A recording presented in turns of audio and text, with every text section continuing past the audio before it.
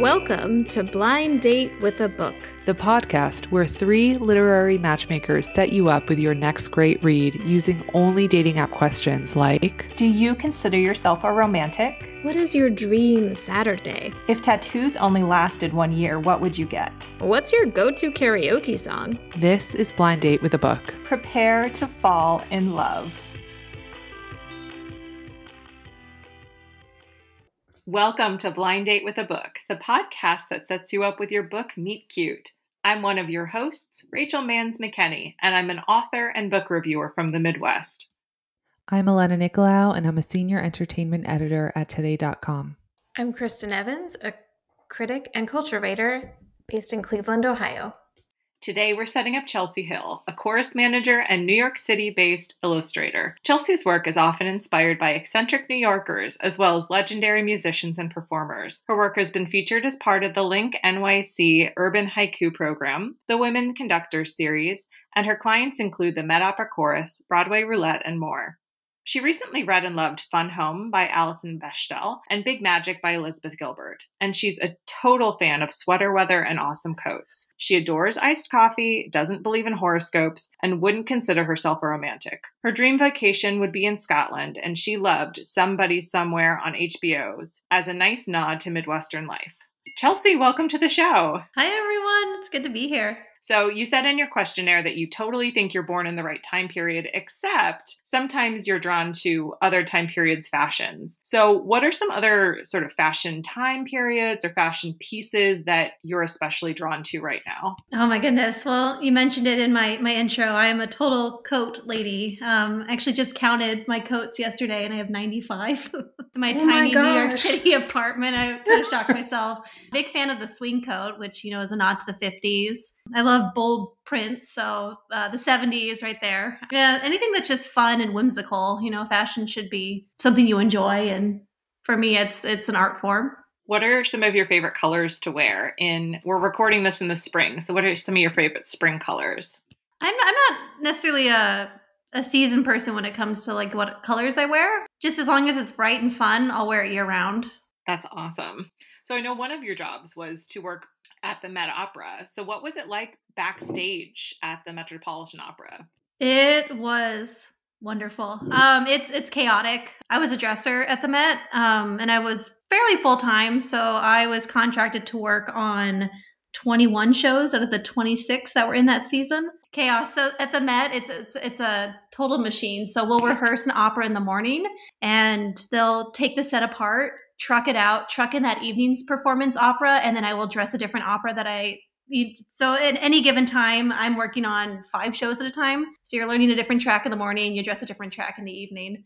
So I really enjoyed just like kind of the fast-paced nature of that job. And obviously working with the opera singers, particularly the Met Opera Chorus, was a real highlight for me. I did anything from like basic repairs to extreme quick changes to dressing 20 people in a show. Yeah, I really liked the variety of working there. And it was never a dull moment. And you had to think fast on your feet. And I saw a lot of really funny things. And I love the job. And then the pandemic happened. So everything shut down. Absolutely. Well, you do so much illustration on your own, including, I should say, our logos for our show. We contracted your work because we loved it so much.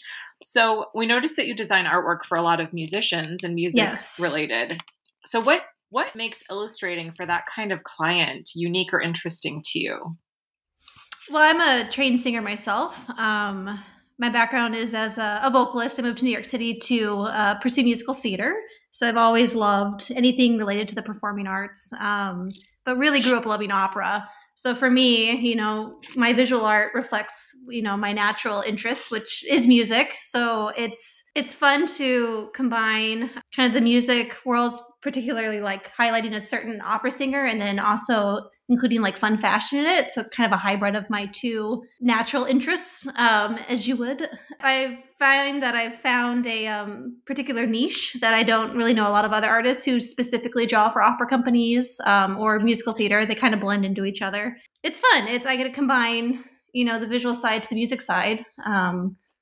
And I very much so enjoy doing it. And through even just my work at the Met Opera, like they found out I was an illustrator. Like I got hired by the chorus to do their logo. So it's cool melding the two worlds, because I do work within the arts. And as you'd mentioned in my intro, I'm also a chorus manager. And my current company, the Brooklyn Youth Chorus, also hired me to do illustration work for them. That's so awesome. Seems to be a pattern. In. Yeah. Yes. As long as they're paying you for that illustration work. Now, onto book life. So what keeps you from reading? Time and motion sickness. So my free time really is on the subway. I can do audiobooks, but, especially in this day and age, it's important to kind of be aware of your surroundings. So it's best not to zone out too much. But I will say time. I don't have a lot of free time. Excellent. Well, we hope to find a couple of book recommendations for you today that help carve out those few minutes every day to make you want to pick up a book again. So, Chelsea, over the next 2 rounds, we're each going to introduce you to books that we love. So we get points based on how much you like these book dates we're setting you up on. So you're going to win no matter what with some great recommendations, but one of us is going to win by being this week's best matchmaker. And if we win, we get to represent our favorite indie bookstores. So today I'm going to be playing for Moon Palace Books in Minneapolis, Minnesota. Elena, who are you playing for? I will be playing for Binnacle Books in Beacon, New York. And Kristen, what indie bookstore are you playing for? I'll be playing for Penguin Bookshop in Swickley, PA, which is right outside of Pittsburgh. Excellent. Okay, Chelsea, get ready for your literary meet cute. All right, Elena, let's hear about Chelsea's first pick.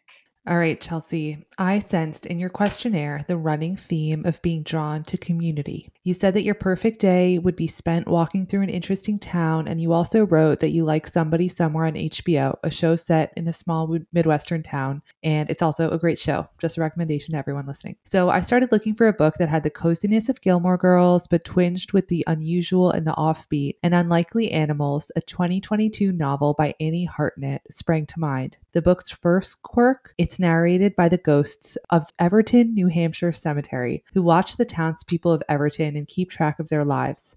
They're excellent gossips because while they have an eye for detail, they're also rooting for the Earth Dwellers to succeed and be happy. It's never mean-spirited. The story begins when Emma Starling, a medical school dropout, returns home from California to a family in total disarray. Her dad has a mysterious brain illness and has given the reins of his life over to a dead naturalist who had lived in the town centuries before and who he believes he can see. Her mom is throwing in the towel and having an affair with a doctor. Her brother is looking to find his footing after returning from rehab. Meanwhile, Emma is trying to reawaken her healing powers, for she was born with a literal magical healing touch, and potentially track down her estranged best friend who went missing a year ago. This doesn't even touch on all the many side characters who populate the vibrant yet down-to-earth, tragicomic yet hopeful novel. My favorite characters are the dead ones, to be honest. There's a lot going on, but our ghostly narrators tie the book together with a comedic verve and a sense of cohesion. You get the feeling that all of our lives have a big picture if only we could zoom out like the ghosts can. And eventually, when Emma and her family forge meaning in the face of loss, you will be as moved as the ghosts are. That is Unlikely Animals by Annie Hartnett. All right, so Lena's first round pick is Unlikely Animals by Annie Hartnett. Okay, Kristen, what's your first round pick? Alrighty. Chelsea, since you're an artist who loved Elizabeth Gilbert's Big Magic, I thought I would reach for a slightly different kind of book about creativity. It's the perfect read for someone who would rather have something interesting happen than something good. And because it's a collection of essays, it'll help you exercise that reading muscle while giving you plenty of on and off ramps along the way. Larissa Pham's pop song, Adventures in Art and Intimacy, is beautiful, deeply observed, and rangy. Although the title hints at Pham's love for music, the collection is more interested in capturing what it feels like to interact with and be engaged by art and beauty, including painting, literature, and the natural world. Pham has something interesting to say about the color blue, visiting Georgia O'Keeffe's home in the desert, running late at night, and recovering from burnout. She meditates on the work of Agnes Martin and the photography of Nan Goldin, on BDSM and Joni Mitchell covers. Through it all, I was completely captivated by her voice and by her ability to weave disparate ideas together into an astonishing whole. Pham has a poet's, or perhaps a collagist's, eye for juxtaposition, which makes her essays all the more moving and memorable. Although she's clearly dealing with a heartbreak, I don't think the occasional remembrances in pop song will put off someone who doesn't have a romantic streak. Come for the pop pop culture references made new, stay for her beautiful musings on seeking out galaxies at Yale's observatory, or developing her first roll of film. There's so much to marvel at here, and thanks to Fam's ability to illuminate, it all feels like a gift. All right, so Kristen's round one pick is Pop Song by Larissa Pham. For my first round pick, Chelsea, you say that in your questionnaire, you prefer interesting things to happen, that you're impressed by your best friend's diverse talents, and that your dream vacation would be going to Scotland. Although you claim you're not a romantic, I have no choice but to recommend a book with the subtitle A Love Story to you, and that book is Anatomy, a Love Story by Dana Schwartz. This isn't a romance novel, though. Hazel Sinnott, the main character, wants to be a surgeon, but in 1800s Edinburgh, that dream seems as likely as her making it to her 20th birthday single. After a chance meeting with a body snatcher named Jack, though, she finds a steady supply of corpses to continue her medical research on. The two of them find more trouble than just securing bodies, and in fact, have to make sure that their own lives don't get wiped out by a mysterious force moving through the community.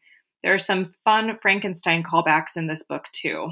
Sure, there's a tiny love story here, but the main plot is a woman determined to make her own way as she falls in love with the field of anatomy. It's an extremely moody setting in Edinburgh. It's very plot-driven and really fun. Anatomy is a book that gets you back into the swing of reading again.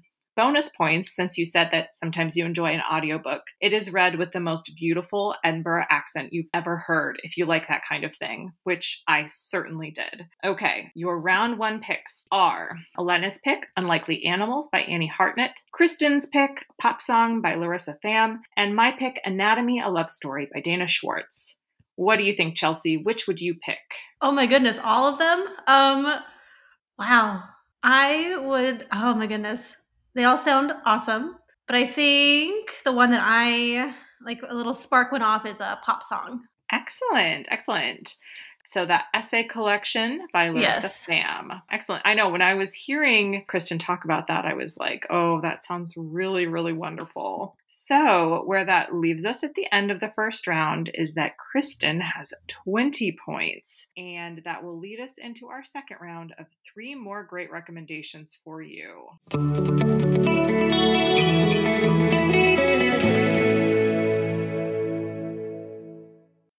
All right, welcome back to round 2 of Blind Date with a Book. We're setting up illustrator Chelsea Hill with 6 great recommendations. We've already done our first 3, and Kristen's ahead with 20 points. So let's get into our new round of recommendations. Elena, how about you kick it off for us? All right, Chelsea. So 2 things from your questionnaire stuck out for me for this next pick. The first is that your on-the-spot TED Talk would be about illustrating for music and music organizations, and we already know how much music plays into your life. And the second is that you're generally happy to be living in the present day, but that fashion is the one thing that would draw you back to the past, and I wish I could go shopping in your coat closet. All of that leads me to believe that you would love spending time with Opal Jewel, one half of the punk duo at the center of Donnie Walton's 2021 book, The Final Revival of Opal and Nev. The first time that Opal puts on one of the colorful, flowing, feathery outfits that would come to define her, Opal feels totally transformed into a new person. She's no longer the scrawny girl with alopecia that people made fun of in Detroit. She is a music icon, and her defining album is on the way. Fashion is so important to the book that Opal's designer is even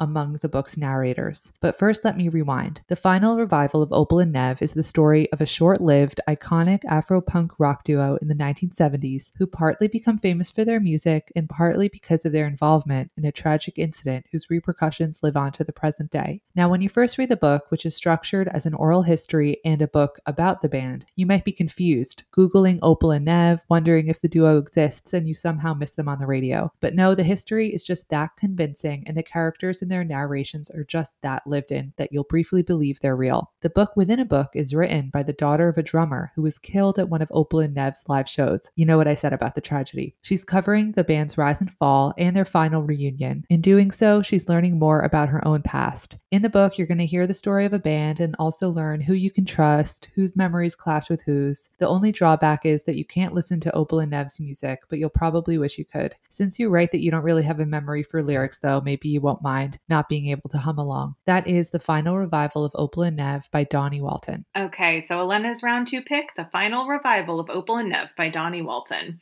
Kristen, what's your round 2 pick? Chelsea, In your questionnaire, you mentioned that your perfect day would be wandering through an interesting neighborhood, perhaps getting some bougie coffees or thrifting, maybe some more wonderful coats, it sounds like, then returning home to make art. When I read this description, all I could think of was Emma Straub's new novel, This Time Tomorrow. Straub is the owner of Books Are Magic in Cobble Hill, and one thing she always manages to convey effortlessly in her books is a sense of the city's magic. Her latest is no exception. This Time Tomorrow opens as Alice, a private school admissions officer in her mid-30s who gave up on doing anything with her art degree, is caring for her novelist father, Leonard, who is in the hospital. Leonard is the author of a best-selling novel about time-traveling brothers, which was turned into a popular TV show. Alice is grateful for the security her father's success gave her, but now that she's grown up, she's missing something and she can't quite put her finger on it. She has a boyfriend named Matt who is, fine. Her job, like many jobs, is stressful but tolerable. Then, on the night of her 40th birthday, Alice returns to her empty childhood home and falls asleep, only to wake up back in 1996 on her 16th birthday. And she's able then to move back and forth in time and relive her 16th birthday kind of over more than once. How will Alice spend this new pocket of time with her younger, healthier father? How will she navigate her teenage friends, newly obsessed with Winona Ryder, and making out in Central Park, and taking the SATs, knowing everything that she knows? What does it mean, finally, to move forward? This novel is a feast of vintage 90s references, a love letter to New York City, a time travel adventure, and a book about growing older gracefully, all rolled into one. I hope you love it. Okay, so Kristen's round 2 pick is This Time Tomorrow by Emma Straub. Spoiler alert, I have another bookstore owner author as my pick. So, in a mansion in South America, at the opulent birthday party of the country's vice president, a private performance is being held. The world's most renowned soprano, Roxanne Koss, is performing. The food is divine and everything's perfect, until terrorists take over the entire party and take them hostage. This is the first chapter of Anne Patchett's Bel Canto, and from there, the book only gets more rich and intense. Your love of all things opera, plus your love of people's unusual quirks and interests, makes me think that you would dive headfirst into this novel and love it unreservedly. Though the book starts as a harried, life-threatening situation, like opera itself, it shifts as people overcome language barriers and societal roles, and they bond together to become lovers, friends, and saviors. There's nothing like this book, and I mean that. The experience is musical in and of itself. The prose as good as any soaring aria. Patchett is the best in the business at spinning a tale, and I think this novel would remind you of what a book can really do. That's Anne Patchett's Bel Canto. Bonus points that this book about an opera was turned into an opera in 2015, so you can go and enjoy that once you're done. Okay, Chelsea, your round 2 picks are Elena's pick, The Final Revival of Opal and Nev by Donnie Walton, Kristen's pick, This Time Tomorrow by Emma Straub, or my pick, Bel Canto by Anne Patchett. Wow, excellent choices. The Bel Canto, I have seen the movie, and I love that they used Renee Fleming as the voice, the opera singer, sang Costa Diva. Big fan. I think because I absolutely love this bookstore, Books Are Magic, and it's right by where I work, I'm going to go with This Time Tomorrow. That's my pick. Yay. Wow. It's not going to be out for a few more months, but it might be out by the time we air. So that's very exciting. Okay. I know. It's going to be one of those splashy books of the year. I was so jealous that obviously Kristen's had a chance to not only read it, but also recommend it before us. Big summer book. Yes, it's on the way. Yeah, everything she writes is so good. After you read this, you're going to want to read everything Emma Straub writes. They're very fast-paced and delectable. Yes. Absolutely. And her short story collection has a distinct Midwestern flair. So if you want to go all the way back to her very first book, Other People We Married, it might remind you of somebody somewhere, which could be nice. Oh, cool. Well, it is beyond a doubt that you connected on a spiritual level with Kristen this episode, because she blew everyone away. She is our absolute champion this episode, which means our lovely Swickley bookstore, Penguin Bookshop, gets a chance to be this week's winner. Congratulations, Swickley, and congratulations, Kristen. Woo! Thank you so much for joining us today. Where can we find you on the internet if people want to see some of your illustration work? You can find me on my website. chelseahill.com, or Instagram at Illustrating Diva. Excellent. And our winner, Kristen, where can we find you on the internet? You can find me at Paper Alphabet, Paper Alphabet on Twitter. And how about you, Elena? Where can we find you? You can find me on Twitter and Instagram at Elena Wonders. And you can find me at RM McKenney on Twitter or at Rachel Manns McKenney, that's McKenny on Instagram. You can find all the books we talked about today in our show notes. And again, those links are going to go to Penguin Bookshop in Sewickley. You can find our show online at blinddatewithabookpod.com and at BookMeetCute on Twitter and Instagram. Please follow us and tell us all the books that you've fallen in love with recently. Thanks for listening to Blind Date with a Book. Our show is produced and co-hosted by Kristen Evans, Rachel Manns McKenney, and Elena Nicolau. Our showrunner is Rachel Manns McKenney, and our sound editor is Elena Nicolau. Kristen Evans handles web design and newsletter production. Our theme music was written by Alex Bozzi, and our logo was designed by Chelsea Hill. If you like today's show, please subscribe, rate, and review Blind Date with a Book on Apple Podcasts. Ratings make it even easier for other listeners to find us and join the fun. We'll be back in 2 weeks with a new guest and more books to recommend. Until then, we hope you're falling for the next book on your TBR pile, whatever it might be.